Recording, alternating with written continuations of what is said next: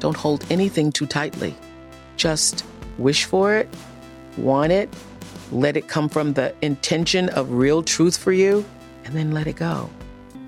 For me, our soul is like, it's unbound, it's limitless, but we will use words to limit ourselves.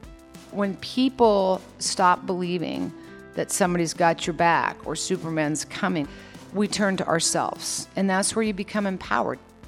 Courageous participation attracts positive things. I'm Gwyneth Paltrow. This is the Goop Podcast, bringing together thought leaders, culture changers, creatives, founders and CEOs, scientists, doctors, healers, and seekers, here to start conversations, because simply asking questions and listening has the power to change the way we see the world. Today is no exception. I'll let Elise fill you in on her extraordinary guest. All right, over to Elise.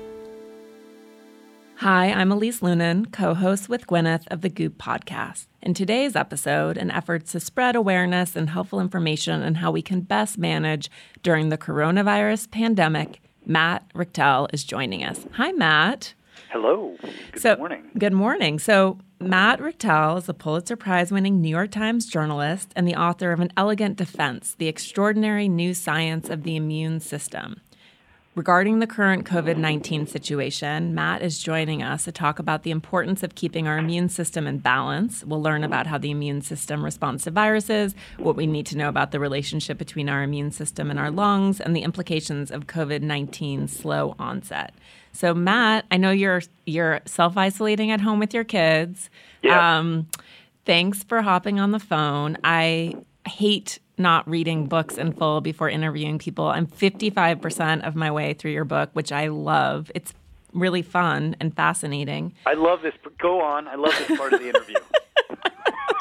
I literally was like sitting in the parking garage outside of the podcast studio trying to slam it as fast as I could, but I wanted to savor it. So for people who are looking for things to read, this is actually both appropriate for what's happening and entertaining, which is hard to do when you're writing about the immune system.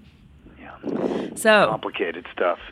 Seriously. So let's start with what the immune system is and where it comes from in our bodies. Yeah.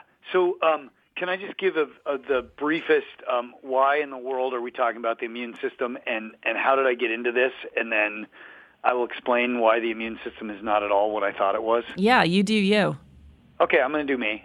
It's not anybody who is frustrated with me doing me should send in angry cards and letters. Look, I had a friend who was, I grew up in Colorado. I had a friend from high school who was Mr. Everything a long time ago. And 4 or 5 years ago, he got cancer and had, the long story short is chemo and radiation failed him. And he was down to his hospice. His oncologist in Denver said, Jason, I love you, man, but there's nothing left to do. You got to go home and die. Peace, love. And he went home, and at the last second, with 15 pounds of tumor in his back, doubling every few weeks, he took an immunotherapy drug. You know those newfangled drugs that are supposed to boost your immune system? Yeah. And 2 weeks later, remember, he's in hospice, 9 toes in the grave. His girlfriend wakes him up and says, Jason, get out of bed. Your tumor's disappeared. Wow. And he rose from the grave. And at that moment, I realized, as his friend and as a New York Times health and science reporter, I had to understand what the heck is the immune system and how is it that we've been able to tinker with it at the molecular level. And remarkably enough, that brings us to this very moment, because it's the immune system, curiously enough, that is right in the middle of this conversation about the coronavirus. How do we balance the immune system, support the immune system? What is it about? Right. And as you sort of explain in your book, there's a misconception amongst probably a vast majority of us that we need to theoretically strengthen our immune systems, but it's not really that, right? Many of us have overreactive immune systems. Some have underreactive, but that it's really that balance of getting our trained assassins to do what they are hardwired to do, which is find the pathogens, find the virus, find the parasite, whatever it is, and attack it. Yeah. So just to to set the stage for the coronavirus, I will tell you about what I thought the immune system was, where I was wrong. I suspect many of us are wrong, and what it actually is. So here's the deal. Have you ever thought my immune system is this awesome killer that's going to get rid of everything that is around me that's dangerous? Of course. That's what I thought too. I mean, that is what I brought into this. When I took on Jason's story, and then in An Elegant Defense, there's 2 women with autoimmune disorders and someone with HIV, I thought, I'm going to learn that the immune system is this vicious, awesome killer working in our defense. You need me on the wall, and how do we boost it? Right. So I was totally wrong. I will own that. My wife is a doctor. I had to apologize repeatedly to her for being so not listening at dinner. So here's the thing. Do you remember the movie The Matrix? Of course. Okay. So remember all those ones and zeros that were all over the place and that they were digital information? Yeah. Okay. So if you look around you right now, like what are you staring at right now? My podcast producer, Phil. Okay, Phil. What else? A microphone. Microphone. Keep going. A computer. Computer. Desk. Yes, desk. Your clothing. Yeah. Presumably you're dressed. Yes, Phil made me get dressed. I know. He's so, I don't know, he's just that way. All right, so here's the deal. On everything, inside Phil, there are microbes. On your microphone, on your desk, everybody who's listening is covered in microbes. They are covered not with ones and zeros, but with virus, bacteria, parasite. And here's the deal. Most of that stuff would not harm you. Mm-hmm. In fact, as you'll learn in a second, much of that stuff is cooperative with you, especially the stuff in your gut. All of that collectively is called the microbiome. If the immune system was what I thought initially, this barnstorm or bouncer that was going to destroy everything, it would kill not only the handful of things that would harm us, but all of this bacteria and virus and parasite in the world that serve us well. Right. So I was wrong. I had to realize not only that is not that, but actually much of that stuff around you, even the stuff on Phil, on his arms, on your clothes, on your microphone, actually teaches our immune system how to react.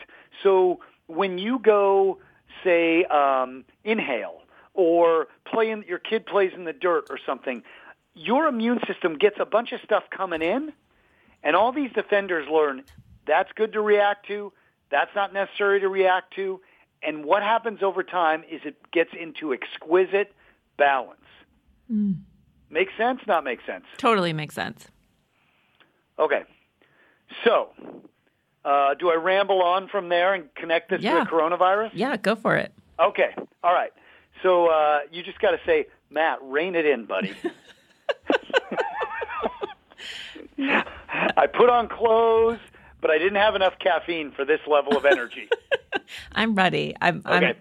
So one of the misconceptions that we have in life is, based on what I've said, I ultimately come to think of the immune system as part bouncer and part ballet dancer. You want it to react strongly to those things that cause a threat, but you want it to restrain when something is not a threat. Why is that? Because for all of you who have suffered from an autoimmune disorder, mild or extreme, that is an example where your immune system, out of balance, attacks your joints, makes you feel feverish, makes you feel sluggish. For me, I can occasionally get a migraine. Mm-hmm. If you've experienced any of those things, that's an immune system, your elegant defense, delicately balanced, out of balance. Right. Remarkably enough, many of the deaths in the ICU prior to coronavirus and now including coronavirus are not a function of the flu or the pneumonia that hits the elderly in particular or the infirm. It's a function afterwards when the immune system overreacts and begins to flood the lungs with too many immune cells. Right. It is a zealous reaction of an aging, out-of-balance immune system. Got it. That blew me away when I heard that. And that's from your boy Fauci, who you talked to throughout your book. This comes, my boy Fauci. I love that you're taking like the most eminent immunologist on earth and calling him my boy. Well, you have He's my dude, Tony Fauci. Yes. National hero, but who National is hero, also Matt's dude. It is funny about Tony Fauci as an aside. Before he appeared, everywhere. So I didn't know who he was initially, and people said, "Look, you're writing this book. He is the king of understanding the immune system. You got to get him on the phone." And I would get him on the phone, and then he and I would talk regularly. This was obviously not in a period of crisis. And I don't think I understood who I was talking to, and I would get around other scientists or people in the medicine fields, and I would say, yeah, and I learned from Tony Fauci, and they'd say, wait, like the phone would go silent for a second. And it was like I had just talked to like the love child of Gwyneth and like Michael Jordan or something. Like, it was like, can I say that? Did I say that? Yeah. Like that's how, to a scientist, it was like saying, I was talking to Jesus the other day. But his point, and it will, I know we have a lot to talk about depending on how deep we want to go to the immune system. His point is that more than anything else, we want balance in our immune system. What does balance mean? Balance means that when our immune system reacts, it does so to the extent that is necessary to rid our body of a virus or bacteria without overreacting. Mm-hmm. Because the immune system is so extraordinarily powerful, arguably the single most powerful organism on the earth, capable of doing more damage with more precision in a moment than any other thing or any other disease or parasite or bacteria could do to us ourselves. And so the question becomes, rather than boosting our immune system, how do we balance our immune system? Yeah. And sorry. No, sorry. You go. I was just confirming. Go, yeah. Matt, go. So you go. You go, Fauci's boy. Okay. So big step back. We've got this elegant defense. It is predicated on the idea that it is monitoring our bodies for virus, bacteria, parasite, for that which would do us harm, and treading lightly so as not to overreact. Because much of what comes around us in the world actually teaches us, helps our immune system. So how do we keep our immune system in balance? There are 3 ways that we understand very specifically. And I'm going to name them up front, and then we can take them one by one in whichever order you lead. But stress, sleep, and nutrition are the 3 ways we best understand to keep our immune system in balance now and always. What's your leaning? Where do you want to go? Let's start with nutrition, because I think so many people are, understandably slamming vitamin C right now and just searching their fridges for the last scrap of kale, et cetera. So what does that look like? Okay, so the first thing I want to say about nutrition is, and this one comes from a lot of people, but this particular part does come from Fauci himself. He will tell you we don't have magic bullets yet. And the reason I say that is that there is a lot of stuff on the shelf promising to either boost, which again, I want to be clear, don't believe that, don't buy that, or to support your immune system. There is a lot of anecdotal evidence about specific nutrition items, specific food, it is largely unproven. Mm-hmm. I really want to underscore that. What is shown is that there is a lot to be said for a natural diet, and I'll explain why that is in a second. And there's a lot to be said for a balanced diet. Here's the rationale behind that. Remember I mentioned that the immune system is reacting to things around it? Yeah. And trying to calibrate? Yeah. When you take unnatural things into your body, say processed foods, you can force your immune system to make some assessments to react. It may, I want to underscore, may be why we begin to see things like diabetes and weight issues that come with the consumption of heavy processed foods. Mm-hmm. It doesn't mean that a processed food per se, a bag of chips, is going to cause your immune system to react. But it does appear that these obesogenic foods can imbalance your immune system over time. We do not exactly know the mechanism. What should you do right now? You should eat a balanced diet. Full stop. I wish I had magic bullets for you. I wish I could tell you that wiping avocado on your forehead would make the coronavirus go away. Although that could keep somebody at a social distance of 6 feet. So now that I think about it, I may have just solved it, and I could be the leader of the free world. You could be Fauci. But we actually know more about sleep and exercise and keeping stress down than we do about nutrition for the very reasons I've said. The big warning here is don't buy the marketing hype. Eat a healthy, balanced diet, fruits and vegetables, support your immune system. Isn't it one of the theories or one of the things that we hear a lot of the functional doctors who we work with talk about is just, for whatever reason, processed foods, or the belief is, and again, we might not understand all the mechanisms, and there are certain things that people say aren't real or valid, et cetera, but that they just believe they're causing inflammation, and chronic inflammation is bad for us. So I'm so glad you brought up that word. The connection often comes through when inflammation is. I should have defined this. Inflammation is the reaction of your immune system to a stimulation, and inflammation can be all the things I described earlier: a GI feeling in your GI tract, a joint pain, a migraine.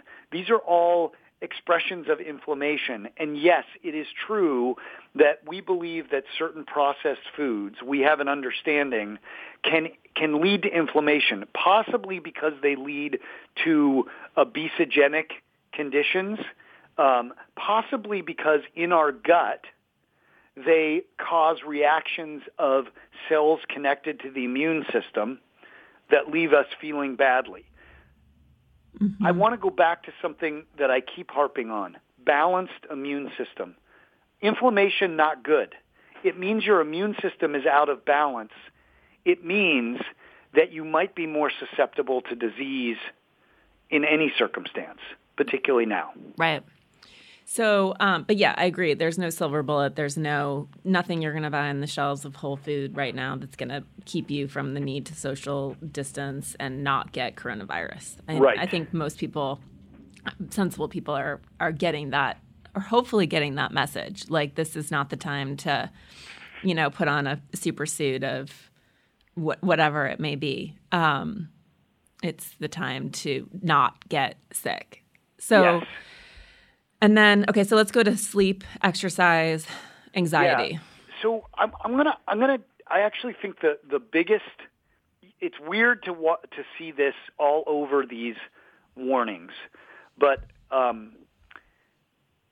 among the biggest revelations I came to learn about in An Elegant Defense has to do with the way stress works. And that is the heading under which sleep and exercise both fall. And it's quite remarkable, unless you've been it's quite curious, I think you'd find it, unless you've been studying this, to see like the WHO and the CDC and even the federal government talk about keeping stress low. Mm-hmm. They know something. They know something about the relationship between stress and your ability to fight the coronavirus that would have boggled my mind before I wrote this book.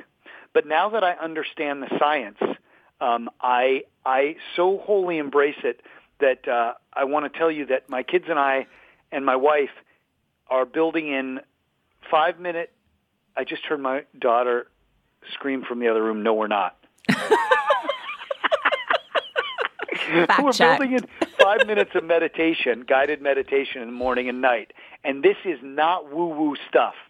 This is hardcore science. I go into it deeper in the book, but I'd like to walk you through this idea because I think it's the most life-saving thing, life-preserving thing, life-supporting thing I can offer you on this call. So here's the deal. In olden times, in primitive times, can you picture yourself being chased by a lion? Of course. Okay, so this is basically you, but just much hairier. You've got like a beard and like frilly hair and a spear. Who's to say I don't? You can't see me now, but yes. All right, because you might now. I should not have presupposed. Yes. You're running from the lion. In that moment, you are experiencing a fight or flight response. You are sending off hormones that have, to the extent that humans have superpowers, this is it. You are firing off stuff that hormones, chemicals that increase the size of your blood vessels to keep blood going to your body, that heighten your focus. You know this feeling. We have it all the time in modern life. Here's the thing. During this period of intense stress, extraordinary stress, you are shifting your body's resources away from the immune system. Now, why in the heck would that be? Well, actually, it's quite logical. If your body has limited resources and you're under stress and feeling the acute threat of a lion, it really does not matter to your body right now if you might die of a virus. Right. The head cold can wait. And so what happens in primitive times is we shift in those few moments when we're under huge duress, being chased by a lion, we shift our resources away from our immune system. And we become more susceptible in that moment to virus. But again, who cares? You can survive a head cold later. You can't survive the lion right then. What has happened in modern life is that we have begun to see lions that are not there. There ain't no lion. Now, it's understandable that we might interpret a call from a spouse, from our boss, "Are you coming in today?" The call from school. And certainly the drumbeat of media saying coronavirus has this many cases in your community as being a lion. Mm-hmm. But it's not. And we've removed out of the present and then made ourselves more susceptible to a virus. It is crucial right now for your health that you take steps to live in the present, and I would suggest through meditation or breathing, which shuts off the fight or flight mechanism. Proven through science, silences it, takes it down. This connects directly to sleep and exercise. But before I go there, let me just pause and say, has that made sense? Are you now wielding your spear my direction? No. Are we on the same page? No, it absolutely makes sense. I think that's weirdly the most stressful part of the last few days, because right now, I don't know exactly when this is going up soon, but it's, March 14th? So we're March 16th. So we're,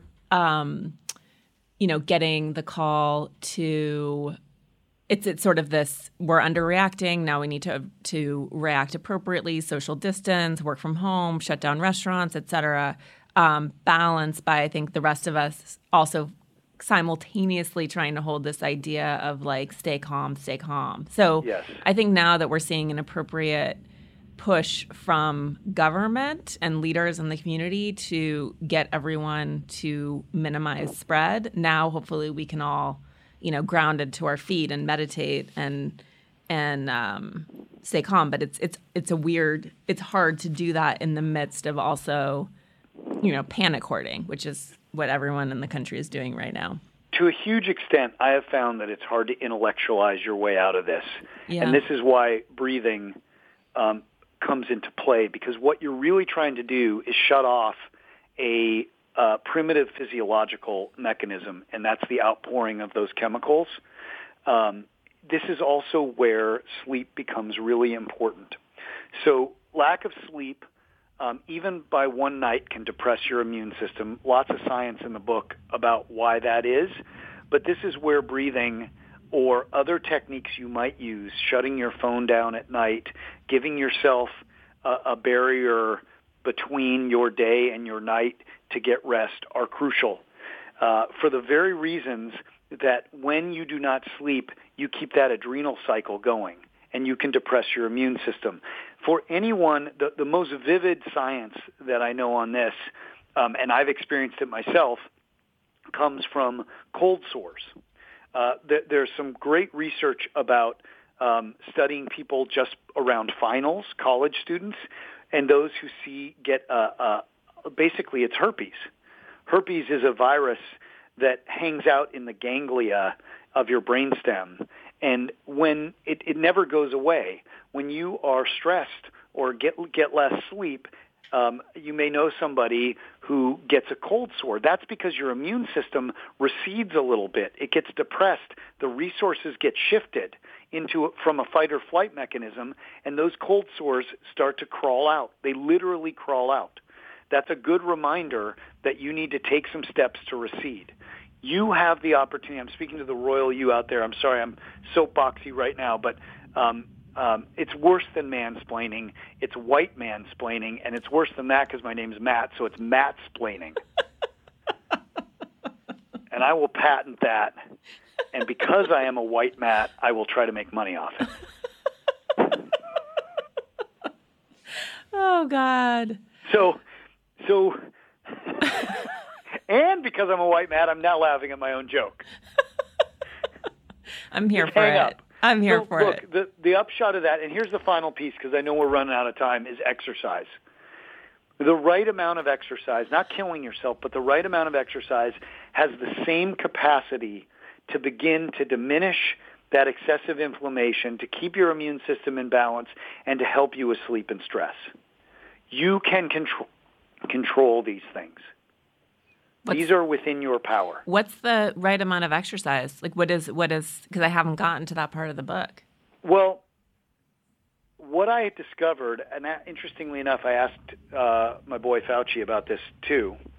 I said, Tony, sometimes when I feel a little cold coming on, I want to exercise because I think that will reduce my stress and keep my inflammation low and help me with my symptoms. And he said, look, you know what, I fall for the same thing. But I would tell you, when you start to feel sick, it's small things like walks. And when you're not feeling sick, it's your regular exercise regimen. So just by way of example, I played pretty hard tennis yesterday because I felt fine.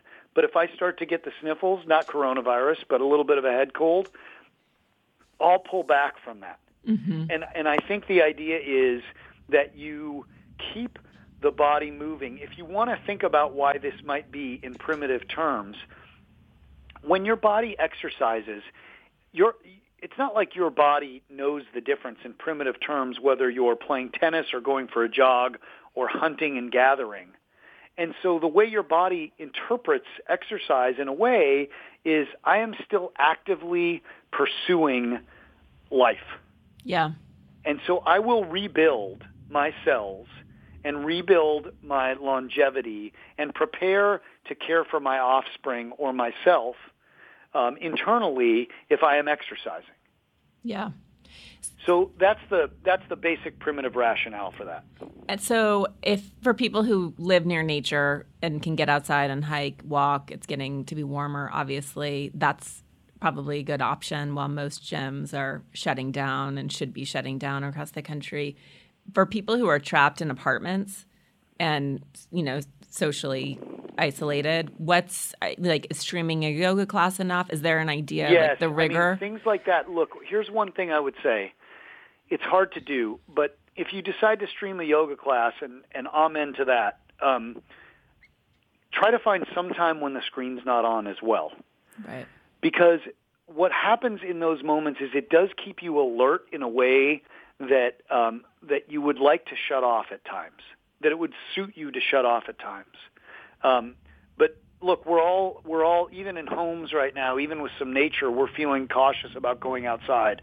Find some time to sit, do some stretches that you can do without even the streaming. But I like the streaming thing. I think it's brilliant. Can I say one thing, though, that I do not want to get lost, and it has to do with our parents and grandparents, depending on how old we are, and why the coronavirus is such a terrible threat to that population as it relates to the immune system? Yes, please. So the statistics are astonishing, and I don't want to be hyperbolic here and play into any fear, but it's hard to even exaggerate them. It looks like the mortality rate, look, let's put a fine point on it. People are in their 70s and 80s are dying at astronomical rates from this. Astronomical might only be 15% for people in their 80s and say half that for people in their 70s, but by the standards of almost any acute disease, that's incredible. Yeah. Why is that happening? Well, there's two things to point out. One is, have you heard it called the novel coronavirus? Have you heard that phrase? Yeah. Every time I hear that phrase after writing this book, all I can think about is the word novel. What it means is that, going back to the beginning of the conversation when I mentioned all those ones and zeros that surround us and how they train our immune system, none of those ones and zeros, none of that input for our lifetimes has ever been this virus. And that means that our immune system has no experience with it. Right. So, first of all, that makes it a significant threat. We didn't have time today to get into how the immune system begins to build its defenses, but when it faces something novel, it can take 5 to 10 days to do that. That's as our immune system cranks up its factories. As you get older and you are weak, that process takes more time or it doesn't happen. And one of the things that happens instead is your immune system, because it is scrambling so hard, trying to figure out a response, may in fact have an out-of-kilter, overzealous, even desperate response. This brings us all the way back to the beginning of the conversation when I mentioned the people that die in the ICU from having a flurry of immune system activity. Mm-hmm.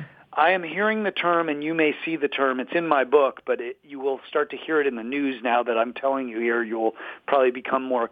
You'll notice it around. It's called cytokine storm. Yeah. That is you've heard that. Have you heard that term? Yeah. Flood of activity of your immune system, and it appears that in some of these older people we are seeing a cytokine storm. A cytokine is the signaling of your immune system, sending off, imagine, trillions of instant internet signals saying, come to the scene to your immune cells. And it's those immune cells that flood and ultimately drown the lungs. Mm-hmm. I don't have a lovely takeaway for you here, other than I hope we get enough ventilators and ECMO machines that keep lungs alive so that the virus can pass. That's why if you want to know why we're flattening this curve, it's partly to give our immune system time to react. Yeah. Particularly in older people. Where are we going to get more ventilators? I mean, do you have any insight? Is it Taiwan? I know they're sending supplies, but what are our chances of improving those stocks?